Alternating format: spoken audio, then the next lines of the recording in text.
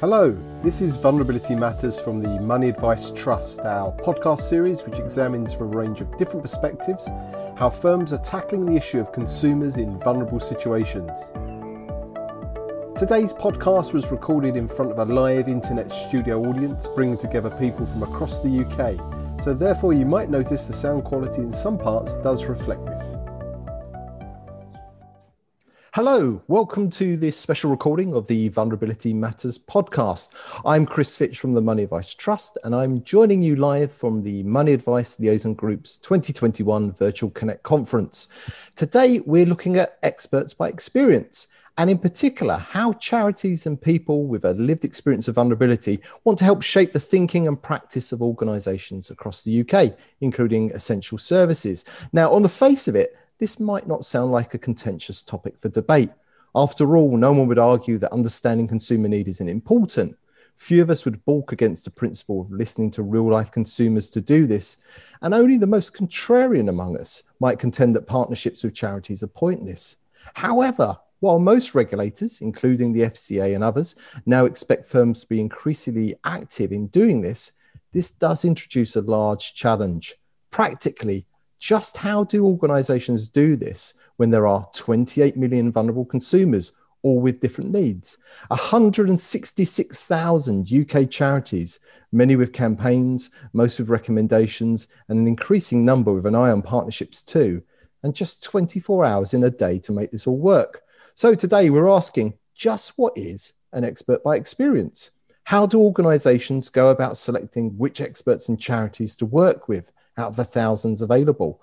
And what difference can this engagement make to the way our organisations operate and their outcomes? Joining us to mull over this and much, much more are John Attenborough, who's a multi-award-winning disability campaigner and Ewan's Guide ambassador, Ewan's Guide being the website that reviews the accessibility of different venues and firms. Jane Roderick, Head of Consumer Vulnerability, Strategy and Engagement at Lloyds Banking Group, and as of yesterday, a graduate of the UK Finance and Money Advice Trust Vulnerability Academy. We've got Sam Nurse as well with us today, Chair of the Money Advice Hub, a free debt advice organisation, St George's House Leadership Fellow and Service Design Innovator. Jan Levy, Managing Director at Three Hands, is also with us, an organisation that brings people with lived experience of vulnerability with organisations together who want to understand and connect with the lived experience perspective. And Carl Packman, Head of Corporate Engagement at Fair by Design, funded by the Barry Cadbury Trust, an organisation that places inclusivity at the heart of its attempt to end the poverty premium. And of course, you, our audience. So please do use the chat function to submit your questions to the panel. So let's start with the absolute fundamentals. I'm going to turn to John first. So John, what is an expert by experience? Thanks, Chris. And first of all, I'd like to say thank you for inviting me along to be part of the panel. It's, an absolute honour. What is somebody with lived experience? That's somebody who has an experience that's not quite what would be perceived to be, in quotation marks, normal. And, that's sort of maybe an abject phrase to use. But, personally, I'm registered blind and I'm a guide dog owner. And now there's 5,000 guide dog owners in the UK. So there's 5,000 people who might all have very different experiences, because not all people who are registered blind or partially sighted or in a wheelchair actually have, exactly the same experiences. There's people might have exactly the same conditions, but their experiences are very, very different. So I would say somebody with lived experience is definitely somebody who, really needs to take, almost inform other people of how best to support them. So using that insight from their everyday experience to help inform others about some of the ways perhaps they can meet needs or provide support. Is that right, John? Absolutely. I think it's about informing people how they can best adapt what they already have to support as many people as possible. So what might seem obvious is something like maybe if you've got steps into your premises, to have some sort of portable ramp or an external lift to help somebody who's in a wheelchair get into the building? Because that's a potential customer or potential customers that you're missing out on if they can't even get into your building. Or having literature in alternative formats. A lot of people would who are blind or partially sight prefer things in digital formats, so maybe via email, or they might want large print copies of things or braille copies. So it's always a good idea to sort of have these things in the back of your mind when planning for new things as well. That's really helpful. Now, Jan, I just turned you there. John's talking about the insight that can be gained from involving a lived experience, and your organisation brings together people with lived experience and businesses. So what is the case? What's the business case for using experts by experience like John? Yeah, thanks, Chris. Yeah, it's one of the things we do in the grand scheme of trying to get businesses just more immersed in society and more aware of what is going on in communities around us. I think the case is that it just gives a real depth and richness of insight. I like to talk about the truths that come from engaging with lived experts. If you see that market research is a starting point, market research is very well established, it's useful, it's typically quite extractive and transactional. This, however, is true learning from people who are literally experts in whatever it is they're going through in life. They might be in the thick of it. It might be a permanent state for them, or it might be something that they have been through and are now reflecting on in the past. And it's the power of the storytelling that can come from lived experts that can be so transformational in terms of the way that organizations go about things and the way that people build their awareness of what is going on for others. And storytelling, as you know, is super, super powerful. Some of these things you hear, you might be able to read in a report for sure. But when you hear it from the horse's mouth, as it were, you're more likely to act on it. And just lastly, I say, it's not just stories. Lived experts also want to give their advice, and they want to give their ideas for how a business can do things better. And those ideas and that advice is invariably really valuable. So there's these different levels of engagement with lived experience. So can we just explore a bit more, Jan? Because you started talking there about market research was quite reductive. It can squeeze things down to percentages or numbers or a small quote. Are you talking about a more immersive engagement with people who've got the lived experience of disability or of poverty or of a health condition? Is that the key element here in lived experience? I think immersive is a really, really key word here. And I think it's important, if you are looking for insight from some sort of immersive engagement with people, to go in with some sort of objective problem statement, opportunity statement in mind to guide and focus the discussions. And I think part of it being immersive is that wherever possible, it's good to go beyond the focus group style conversation in a circle. So sometimes that's the right way. Big as a topic is sensitive. You don't want to do anything too gimmicky. When we've worked with people who've been through cancer, for example, it's a conversation in a circle about people's experience. But when we've talked to older people about the challenges around getting older, then we've built in other types of activities that help people to reveal their truths, to reveal their insights, like a debate or a drama workshop on your relationship with money, for example. So different types of activities depending upon the vulnerability and the context. Okay, Carl, you're listening in there. It sounds that experts by experience, these people who've got the lived experience, are there to stop us making assumptions, to stop biases creeping in. Is that right? Is that the case for using experts by experience? Yeah, because I think on the face of it, the description of this term expertise by experience could describe just about anyone. I think what the usefulness of experts by experience and expertise by experience is that it potentially challenges the biases of those product designers, service designers who, with all the will in the world, are reflecting, in part or fully, their own lens on the world, which means that there's a lot missed out. The designers of products and services tend to be much more privileged in society. And what expertise by experience does is push that a little further and take some of those biases out, so you don't have to. So you're not in a situation later on where you're having to clear up a mess because there's bad outcomes for those people with different experiences to those product and service designers. So am I an expert by experience? Carl, are you an expert by experience? Are we all experts by experience? Or is there something that distinguishes these individuals?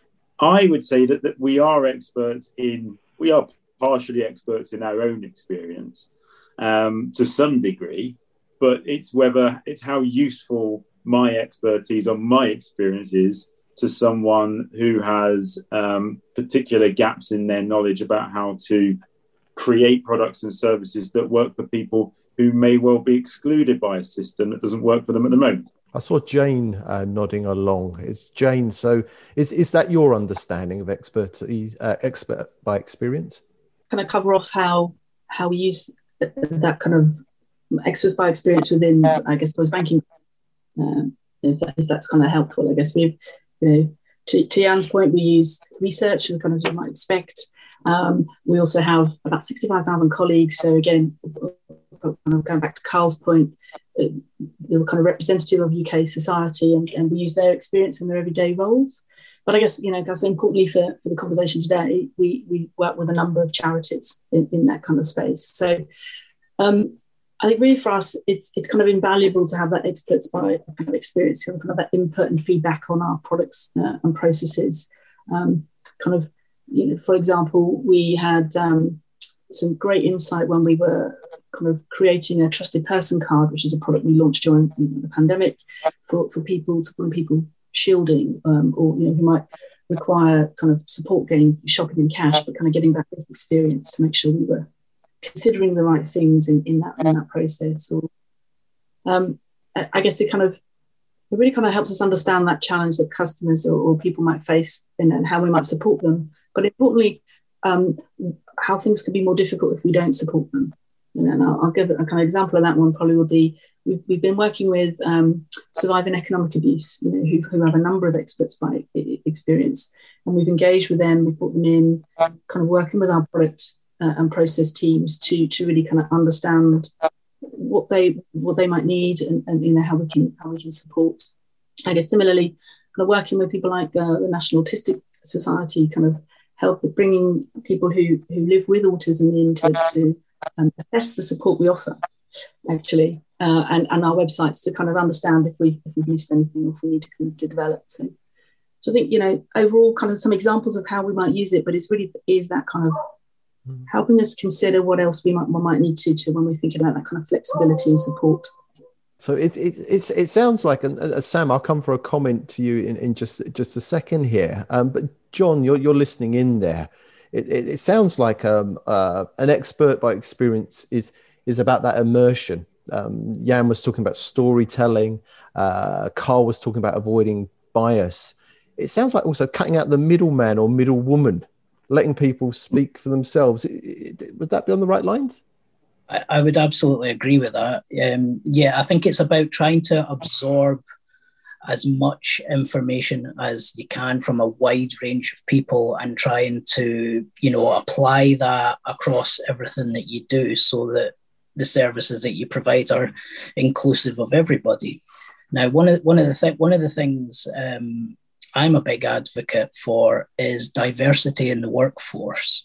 So a lot of the times when somebody wants to implement a new service or make some changes, even small changes to their premises, they usually go out and sort of consult with various charities. It might be the National Autistic Society, it might be RNIB, it might be Deaf Action or whatever. But if you had, colleagues working within your premises who were deaf or who were blind or who were wheelchair users, you would have that resource there in your organisation to just quickly even send them an email. What do you think about this change? What can we do to make it better? So we can actually simplify the consultation process by diversifying the workforce as well. And I think that's a really important point. So it seems here that it's about it's about including people who may not be necessarily part of the design or the thought process or the discussion about that question, what do we do about X? That seems to be the essence that we're getting here. Now, Sam, you're listening in here. There's been a big push, the regulator, the FCA, and also in some other essential services sectors have made the push for understanding consumer need. And the focus has fallen there with the FCA on financial services, which of course includes debt advice. So where does this debate around lived experience sit within debt advice, or are debt advisors rolling their eyes and saying, look, every time I speak to a client, I'm engaging with lived experience. Why do I need to do this as an extra? It's a very good point, Chris. Hello, Chris, and hello to the listeners. I would argue that the not-for-profit sector has been doing this for many years already. It's nothing new in our sector. And as I was a citizens advice manager, 15 years ago, this is something that we were doing right at that point, 15 years ago, with looking at client needs analysis, shaping our services. Much of our services are about reaching vulnerable and hard to reach people. So we've been doing this for a very long time. It might not have been called the same thing. Things have a habit of changing names, but that's what we're doing. And any of the not-for-profit organizations out there that are chasing grant opportunities, if you apply to the big lottery fund at the moment, it's actually a prerequisite to have a group of expert users that you liaise with before you even put your bid together. So this is nothing new for the not-for-profit sector. I welcome the FCA's intervention or encouragement to embrace this wholly. I would argue that any service industry should have inclusive design and speak to their experts. And I've also got quite a lot to share, although I don't want to hog the space here, about what we've been doing at Money Advice Hub. So one of the things as a community interest company we've done from the very start is shape our services with our users. And going back to one of the points about what's the business reason for doing it, there are many, many reasons for doing it. I have found that it's better for client retention. I have found it more efficient for the team. But one of the other things that I wanted to draw on was you asked if we were all experts by experience. And I think we need to embrace that and consider our staff to be experts by experience, because this is a cultural thing. It's all very well telling people to do it, but are they buying into it? The best way to deliver a policy is actually to get people's buy-in. It's change management. It's getting people embracing what it all stands for. So one of the things I hate is acronyms, but I've ended up with an acronym for something that we do in our service design, which is CAKE. And it is what it says, a piece of cake. I wanted to have that acronym because it makes things simple. And I think it was John that mentioned, don't overcomplicate things. That's the same for the people executing your service design and for your service users. So we break it down very simply with communications, authentication, kinetics, and expectations. And one of the things I wanted to draw on, particularly in the COVID pandemic, is we've seen a lot of very frustrated users. We've had some people shouting at staff, and I'm a big mother hen, mother goose, whatever you want to call me, with my staff. I'm very protective of them.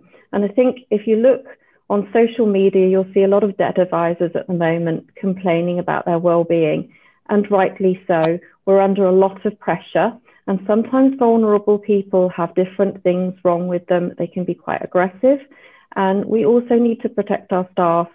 So I try to get my staff to buy into what we're doing with service design and think about what the needs of that person are that's vulnerable. And sometimes that's expectations. And I want to give you a big example of this.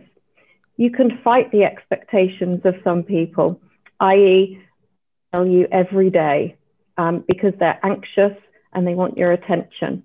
And sometimes you can make that judgment of managing that expectation because their vulnerability is manageable with your service. And sometimes you might go with the flow because you're going to get less problems from that client if you just give them that little bit of coaxing and say, hi, I'll speak to you tomorrow, I'll book you in next week. keeping that engagement going. So it's really about looking at people as individuals and listening to them to get them moving through our services that we do in debt advice. Okay, that's really helpful. And I think, what you're describing there would be familiar to lots of us. Thinking, and I'll bring in Jan first here, thinking here about, we've tried to start to nail down what an expert by experience is. And I think we've nailed it down to someone with a lived experience that we don't have within our group, within our tribe, within our team, that actually will make things better for the way in which we deliver a service back to that person and people with maybe similar experiences like them. That seems to be what we've nailed it down a bit. But Jan, drawing on some of the work that you've done, you start first. What are the golden rules for involving people with lived experience in an organization's works? And you can tell us some of the golden do nots as well. Gosh, there are so many. I won't list all of them because I'm sure our other speakers will have loads as well. Just in terms of don'ts and when it might be not appropriate first to try to engage with people with lived experience of issues. And I think you've got to be very, very sensitive to situations. And sometimes that lived experience is just too raw for people, or they might just be in the thick of it a little bit too much to feel comfortable sharing or to share in a productive way. So taking a particular example with work that we've done with ex-gambling addicts, some people are ready to share their experiences and talk about them somewhat objectively with a bit of distance between them and their addiction. And other people are just not. It's too close. They're not addicts anymore. They're on a recovery journey, but it's too close to the bone still. And certainly I've had experience of working with both types of people. And the risk of bringing in people for whom it's still very real is that a conversation can be a trigger, and a trigger that can lead to a downward spiral. So I think that's one important point to make. I completely agree with Sam about charity staff, people at the front line who support people with vulnerabilities day in, day out, are experts as well. And sometimes we engage with charity staff and volunteers who can tell stories about any number of their clients who for good reason aren't going to come forward themselves. And charity staff, I talk about charities being at the coalface of society, and they understand really what is going on in people's lives. Couple more super quick points on golden rules, and perhaps actually linking back to my first point about triggers. Make it a safe space. I'll quote directly from a guy some of you might have heard of, Matt Blanks, who works at Bet No More, who is the gambling support charity. He is an expert by experience. He's also a member of staff at the charity, so the two are combining there. He tells his story sometimes maybe 2 or 3 times a week. And he said, if you're going to open up about deeply traumatic experiences with strangers, you are going to feel vulnerable. And so we have to create a safe space for people. We have to do that with really skilled facilitation, getting the right tone, the right activities, the right type of conversation, the right numbers of people in a room. We have to show people respect. We have to treat them as the experts that they are. And sometimes, lastly, even though we all love being in a room with each other, face-to-face is what we're looking forward to getting back to. Actually, this, Zoom, can provide one of those safe spaces, and sometimes people feel a bit more at home in their own homes behind a camera. And also allow more people to participate who may not be able to access a physical venue as well. Jane, I'm going to come to you in a moment and ask you the same question I'm now going to ask Carl. Carl, what are your 1 and 2 golden rules about involving people with lived experience, giving everything that Fair by Design stands for? I was going to say 3, but you've told me 1 or 2. You can have 3 if you're quick, Carl. I'll be really quick, I promise. The 3 major ones, and I'll explain, are proper recruitment, proper experience mapping, and proper situational learning. These are my 3 golden rules. So the recruitment aspect is that recruitment experts by experience has to fill in gaps in our knowledge and essentially take us out of our safe zones. And what I mean by that is it's no good playing safe by trying to identify and understand experiences that we're already familiar with. We need to product designers, service designers need to essentially take themselves out of their comfort zones in that respect. Included in that is proper safeguarding, and also importantly compensation for the time of people with expertise by experience. Experience mapping, there is a long process here, but the Design Council have a very useful 4Ds, and it's discover, define, develop, and deliver. And what that means is it's a process of understanding expertise by experience and using that insight to be able to insert and input into product design and service design properly.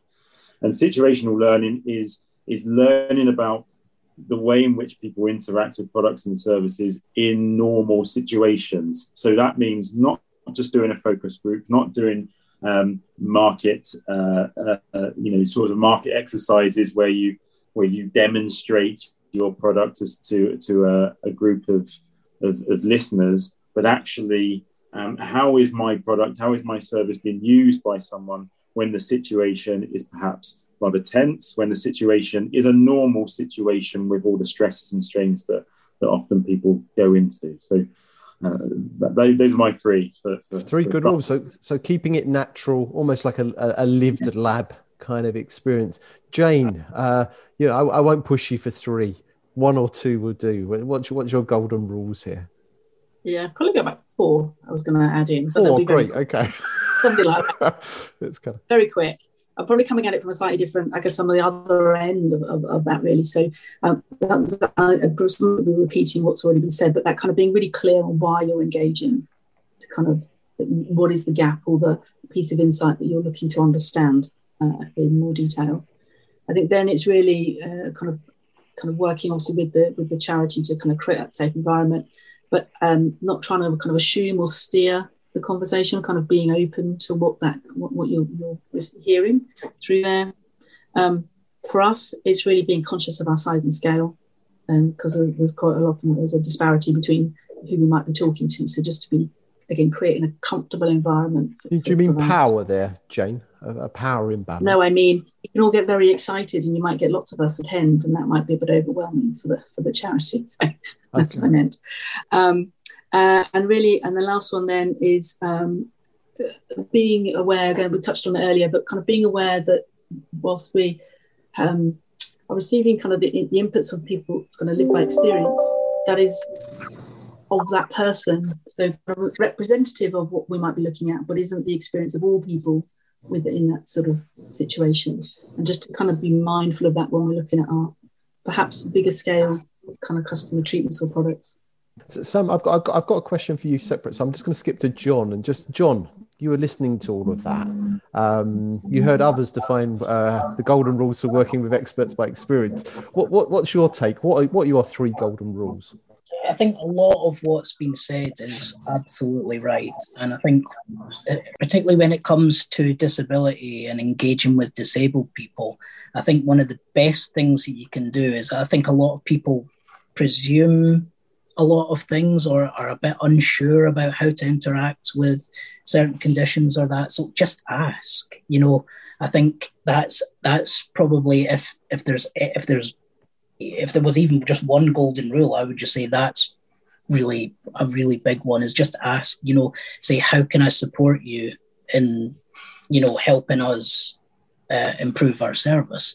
So I think that's a really big one. And again, like everybody else has said, just creating that safe environment where, they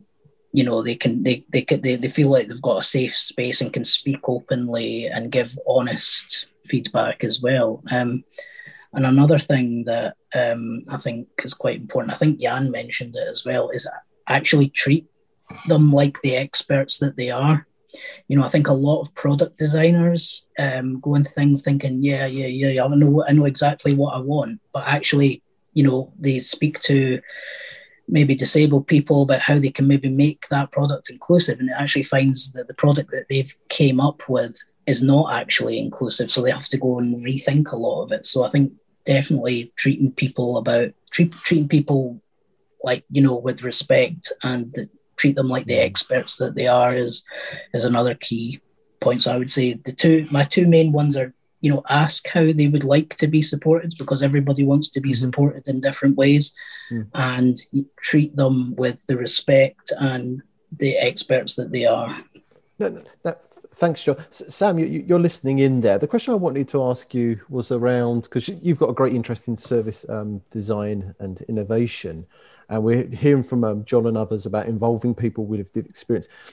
The question's around kind of expectation, because I often sometimes when you involve and work with groups, maybe it's through a charity, maybe it's through clients that have been selected, maybe it's through another group, expectations can raise about, this is going to be a fundamental moment. People get excited. They get caught up in the service design process. And sometimes people with lived experience are left all dressed up with nowhere to go.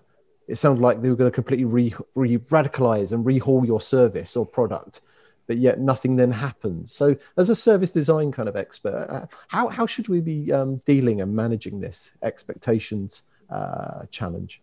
That's a very good question. It's quite a difficult question, Chris. Thanks for that.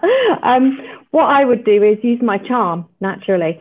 No, seriously, I think if you prepare your user group well and give them some terms of engagement, then you are already preparing them and managing their expectations. What do you want to get out of it at the end? I'd be very disappointed if I'd wasted some users' time and didn't actually come up with a product or a service at the end of it. So I don't know, maybe it's the wrong question to ask me. I've never had that situation before.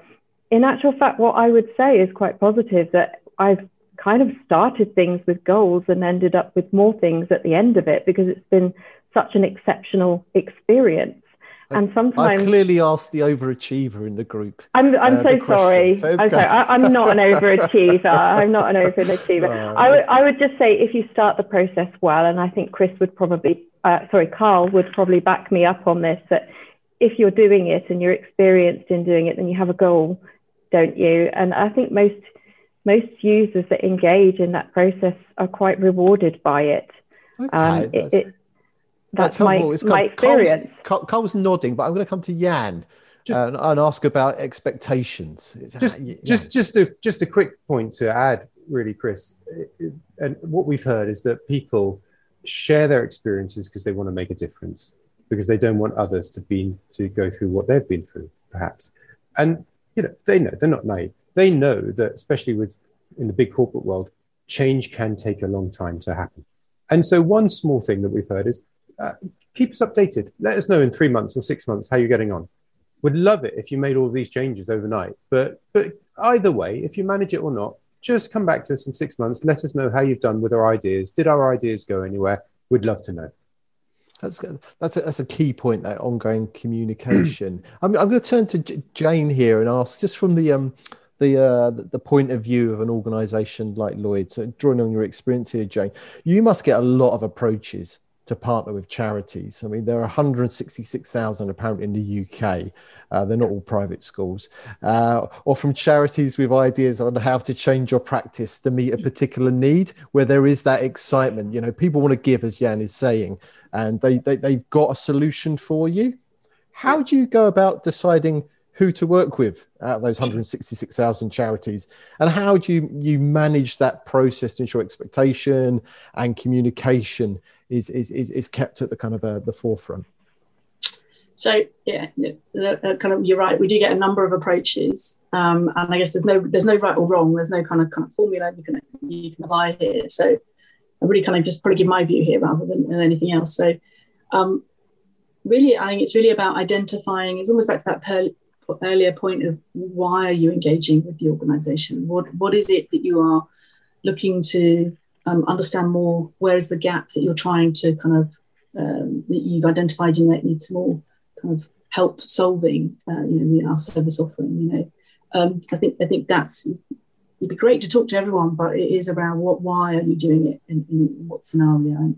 I'll give an example. So when we started working, I guess, with Macmillan, about sort of a few years ago now, 2015, 2016, they were able to give us a report highlighting where we perhaps could do more in supporting customers impacted by cancer, and really kind of then working with them, able to help us kind of build that support. the other bit, I guess, for us then is that we're able to use that as I'm going to use the word pathfinder. We're able to kind of use that and apply that to kind of understand how we might support customers who may be facing other situations but might need similar support. So it's kind of how broad can you take that information? Can you apply it for other groups as well? But difficult, no right or wrong. And the other bit I'd say, just in terms of ongoing feedback, yeah, absolutely. I think if you're engaging with an organisation and you are able to talk to their clients and their experts by experience, it's definitely an ongoing conversation. It's not a kind of one and done. So you keep that updated, testing also that you've understood what they've told you, and as you're building perhaps something to solve that, is it actually working the way you thought it would? No, absolutely.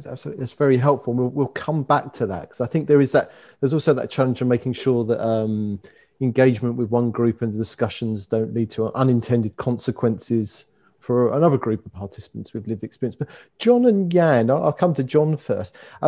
Here's a conundrum. So it's sometimes said that when you've met one person with cancer, you've met one person with cancer. And no doubt that can be applied to other types of lived experience and vulnerability. So John, first, if this is true, does this mean an expert by experience can only represent themselves as an individual rather than a much wider group or community? Not necessarily, no. I mean, I think any expert by experience is, an expert in their own experience. And I think that can be said of absolutely everybody. But what a lot of the experts by experience, they're usually involved with their own sort of charities. So blind people might be quite involved with RNIB, or deaf people might be really heavily involved with Deaf Action, or autistic people, the National Autistic Society. And what these organisations do is they sort of represent a collective voice of everybody. So I think it's really important to engage with organisations that represent not just these groups of people, but these groups of people who have a range of lived experience. Because myself, I'm registered blind, but somebody else who's registered blind might have a completely different lived experience than me. But what you might find is that the RNIB actually have they've maybe had an internal focus group where they've brought these ranges of experiences together and come up with an overriding way of saying this is, generally what you can do to support this group of people. So I think definitely engaging with, the larger organizations is a really good first step.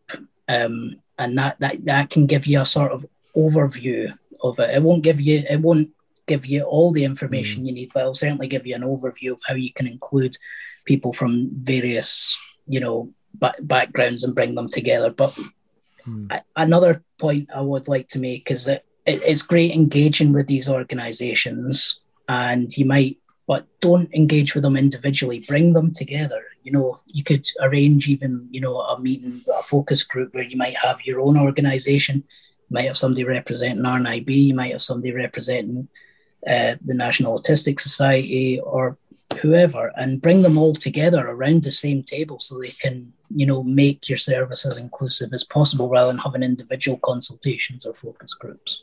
And then you can always, use that to reach a compromise, because there will be compromises. But you want to make sure that, as many people, if not everybody, is included in what you're trying to do. Jan, you're listening to that. Jan, I'm horrified. I run, Fitch Corporation. I'm just hearing from John that I can't just speak to one expert by experience. I've got to speak to experts by experience, and I have to involve a range of experts by experience. How at Three Hands do you make this process meaningful whilst making it manageable at the same time? It's interesting talking about listening to one expert. It's funny because quite often there's one expert that might stick in your mind. That person's experiences, their stories will stick in your mind for a very, very long time and conjure some sort of action. And 3 months later or 6 months later, and I've heard this from businesses we work with, 6 months later, they're still talking about Joe, who they met at Charity X. And that person's story is still shaping some of their thinking, some of their decision making. So individuals can be very impactful, but yes, let's get this in perspective. when we talk about needing to be engaging with more than one lived expert, we're not necessarily talking about very many. Having these conversations in small groups works really well. A small range of opinions from a community of people with a shared experience, each of whom has their unique take on it, but where there are some commonalities in experience is really helpful. So small, intimate groups work well because they help lived experts feel at ease, but they also help people to build upon each other's points. In terms of guaranteeing a diversity and making sure you've got all sorts of different types of demographics represented and so on and so forth, I think it's hard to be that kind of scientific about it. And sometimes in the world of charity, and certainly based upon our experience, there is absolutely no guarantee as to who will turn up on any given day, especially if it's not an established panel. So some charities have their established panels and they're ahead of the game. They've got people signed up, as it were, to be their experts by experience. The charity turns to us, calls it their co-production panel, for example. But in other cases, no, is the charity in a position to bring together a group of people for what starts life as a one-off engagement? And quite frankly, some people might not show up on the day because they're not feeling very well, or it's not the day for them to share their experiences. So you just can't be too scientific as to who is going to be in the room on any given day. So it's an art. You know, it's not about perfection. It's about material, practical adequacy. I'm going to turn to kind of Carl and to Sam and to Jane here. Now, charities are facing financially difficult times. Now, if every firm, I think there's 52,000 registered FCA firms. So if every registered FCA firm suddenly thought, right, lived experience, here we go, begins to then start contacting charities, the charity sector could become completely overwhelmed, could it not? My answer to this is going to sound slightly self-interested. I work for an organisation that is a charity. I think if you believe that this is valuable, and I do believe that bringing lived experience into every part of product service design, regulation, government design, the whole lot, then it needs to be compensated, needs to be paid for. I genuinely believe that there is the evidence to show that this does bring returns. So if you're just focused on bottom line, there is a return to be made from the value of lived experience. You get good customer outcomes. You can do less on kind of clear mopping up at the end when something goes wrong. These things are very valuable. These things are very healthy. So it should be paid for. There's a debate to be had about how it's paid for. Does it come through levies? Does it come through a kind of case by case basis that is a kind of business relationship between charities and suppliers and firms? I don't think we're quite there with the debate yet. And I'm not sure if I fall down on a particular view of that. But all I do know is that if this is valuable, we all agree it is, then it must be paid for. And with the reasons you've said in mind, that lots of charities are hard up at the moment. So Sam and Jane, Sam first, two different sized organisations that you work for, two different sort of functions, paying for engagement. Would that, for your organisation, Sam, kind of wipe out many opportunities to involve people with lived experience in service development or journey development, simply because times are hard in the debt advice sector? Yes, I agree with what Carl said. I think that being paid is an incentive, and also it would put more money in the coffers to actually deliver services to people in need. So charities and not-for-profits are usually looking for those sorts of opportunities. But I would agree, we're very stretched at the moment. The COVID pandemic, what will happen after the COVID pandemic eases, is going to be putting everybody on the front line, advising people. But at the same token, you have to be pragmatic about services. Will we not reach people if we don't do these things? And that's what I'm really thinking of when looking at this. Sometimes you do have to set aside time to look at client needs analysis. we are meant to be shaping policy at the same time. Most organisations have twin aims with policy as well. And these are things that can influence all sorts of things other than services and products that can influence policy as well. So I think it would be a very good idea. I welcome try to do it with our users already from a purely internalistic point of view. But also, I think I would draw on something the Money and Pension Service did with the financial capability strategy. They actually had a website where you could share your initiatives and your pilots. And I think that might be something very useful for this, because I wouldn't mind sharing some of the initiatives we've worked on. Some of them have been really successful. And as I said to you, some of them have really been shaped exactly by service users. I'll give you an example. One of my gamblers started referring a lot of people in the Gamblers Anonymous group to Money Advice Hub. And he said to me, Sam, there must be a better way to tell them about you.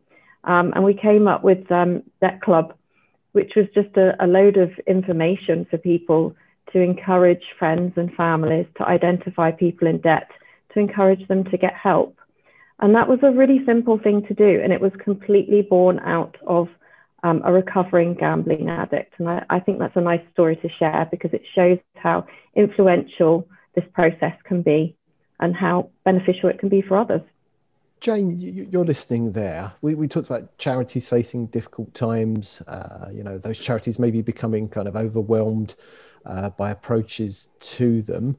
So is there a role here for a panel of charities, or a panel of people with lived experience to offer insight and avoid duplication, to provide a function to the advice and the creditor sector around what product services journeys should look like? Or is it about perhaps kind of firms who commission lived experience work, publishing that and sharing it with others, or even charities, not turning up with a partnership or a development manager when they came for a chat with a large organization, but making that insight available for free themselves? What's the way forward on this?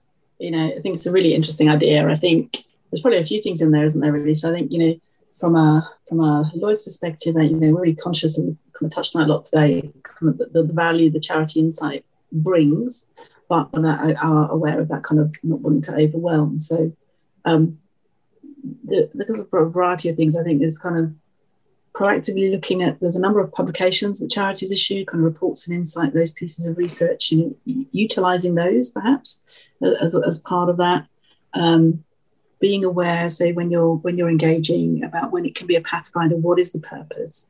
And is there, can you bring a group of charities together or organisations together to provide that insight? Or is one perhaps more representative, so it could be kind of back to that kind of duplication point? And then really a kind of growing your own understanding and insight from engaging with the charities as well. We have a vulnerability team. We talk to a number of organisations, and kind of retaining some of that knowledge. It doesn't mean you don't need it on an ongoing basis, but you do gain a kind of greater understanding the more you kind of talk to organisations as well. So yeah, probably a few different things, and not an easy one to kind of work through.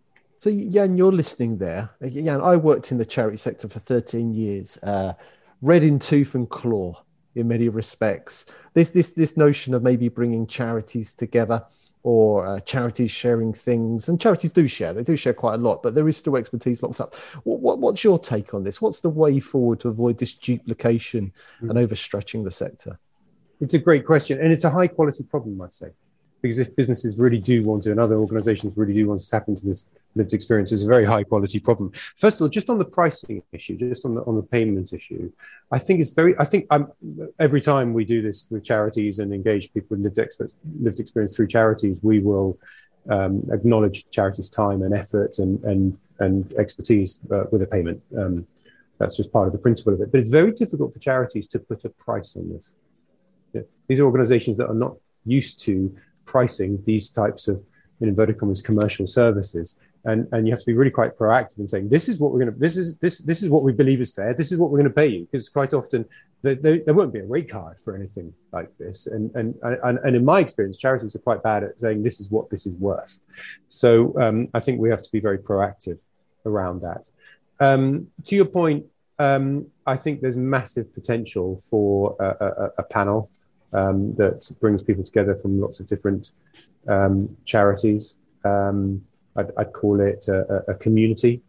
It's something that we have on our radar, without really getting to that point yet where I can get into it in any detail. But I believe, and actually we've talked to a whole number of charities about this to see if it's kind of feasible from their point of view. And certainly there is absolutely scope for a national community of lived experts representing a whole number of vulnerabilities. I think that different charities will take different viewpoints on how involved they want to be as you put it earlier, the middleman.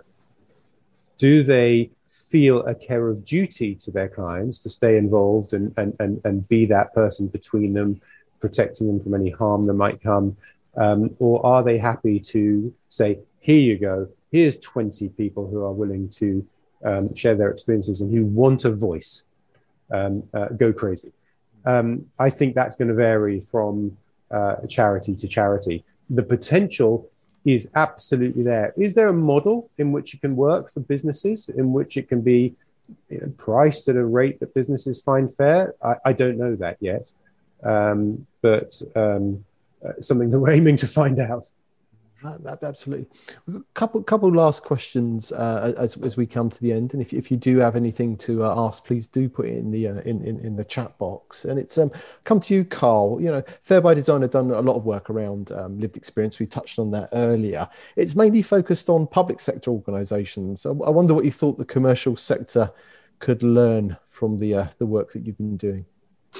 Oh, I think a great deal of it, if that doesn't sound too big-headed. There's a lot of, there's certainly, I think, a lot that can be drawn on how you recruit for that lived experience, which I think has been a big part of this conversation as well, because, of course, what we don't intend to do is create a situation where it looks like what we're asking for is a huge complexity of products and services and a range of products and services. But what we want is different products and services to work for people and to understand their experiences more, to know, how exactly certain products and services are accessible, how they can be used with certain different experiences in mind as part of that. So it's definitely on the recruitment side of things. For me as well, as a final point, the experience of, or rather putting yourself in the shoes, empathy, putting yourself in the shoes of someone with a particular experience where you have a gap in your knowledge, if you're a service provider or a product designer, is extremely useful for fleshing out and demystifying things that perhaps we didn't even know we didn't know. And I think that's incredibly useful across the piece, whether you're in a corporate, whether you're in a regulator, whether you're part of government and wherever. So this process of demystifying a particular experience, getting to know the things that we didn't even know we didn't know, these are incredibly useful things. John, we're gonna turn to you for the final question before we kind of open it up. We have a few final comments and thoughts, including those from the audience. So, John, involving people with lived experience can improve development of services, products, journeys, but it can also have a very positive impact on the people with lived experience themselves. Can you tell us just a bit more? Of course. I think people who are, providing their lived experience to people who are trying to improve their products or services, I think is very valuable, not just for the people receiving that knowledge, but the person that's also given that knowledge and explaining their experience, because it almost makes them, they're the expert in the room, and that can be quite empowering for people who have maybe never been in that position before, to inform other people.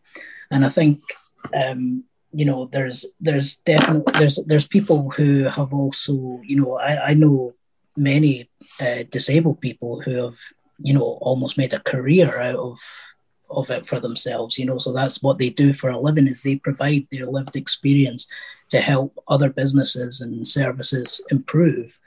And I think a key point in that is that, none of us want to come across things that are inaccessible or things that we're excluded from. We want to help people improve and make their products and services inclusive. So I think a value for the person who's providing that is actually seeing that come to action. It's all good providing your knowledge and experience, but not all the time, but sometimes, you never really see the end product of what you've gave that. So if you've gave somebody your experience and knowledge and provided them with the tools in order to make their services more inclusive, and then, a couple of months down the line, you've actually seen it, they've acted upon that, that can feel really empowering for the person as well, to know in themselves that they've actually made a difference to how that product or service has developed. But John, if you're being paid to kind of provide a viewpoint on a product or a company, can there be a pressure to be kind of positive as opposed to kind of critical, to steer away from difficult subjects? No, I don't think so. I think there's a quote that was told to me. Some of you people here might know him, Neil Milliken. He's he works for Atos, and he said something in a webinar that I was in one time, and it really kind of stuck with me a few years ago. He said, people don't value what they don't pay for. So if you're paying for a product or service, you're more likely to value the input that person's given. You're going to feel more value. So if myself or another expert by experience was being paid for it, that would probably make me want to be more honest with people, whether that be positive or negative, and that in turn is going to shape how they go on to develop that product or service. Fantastic. Can I come? So the question was raised with me is Nishla.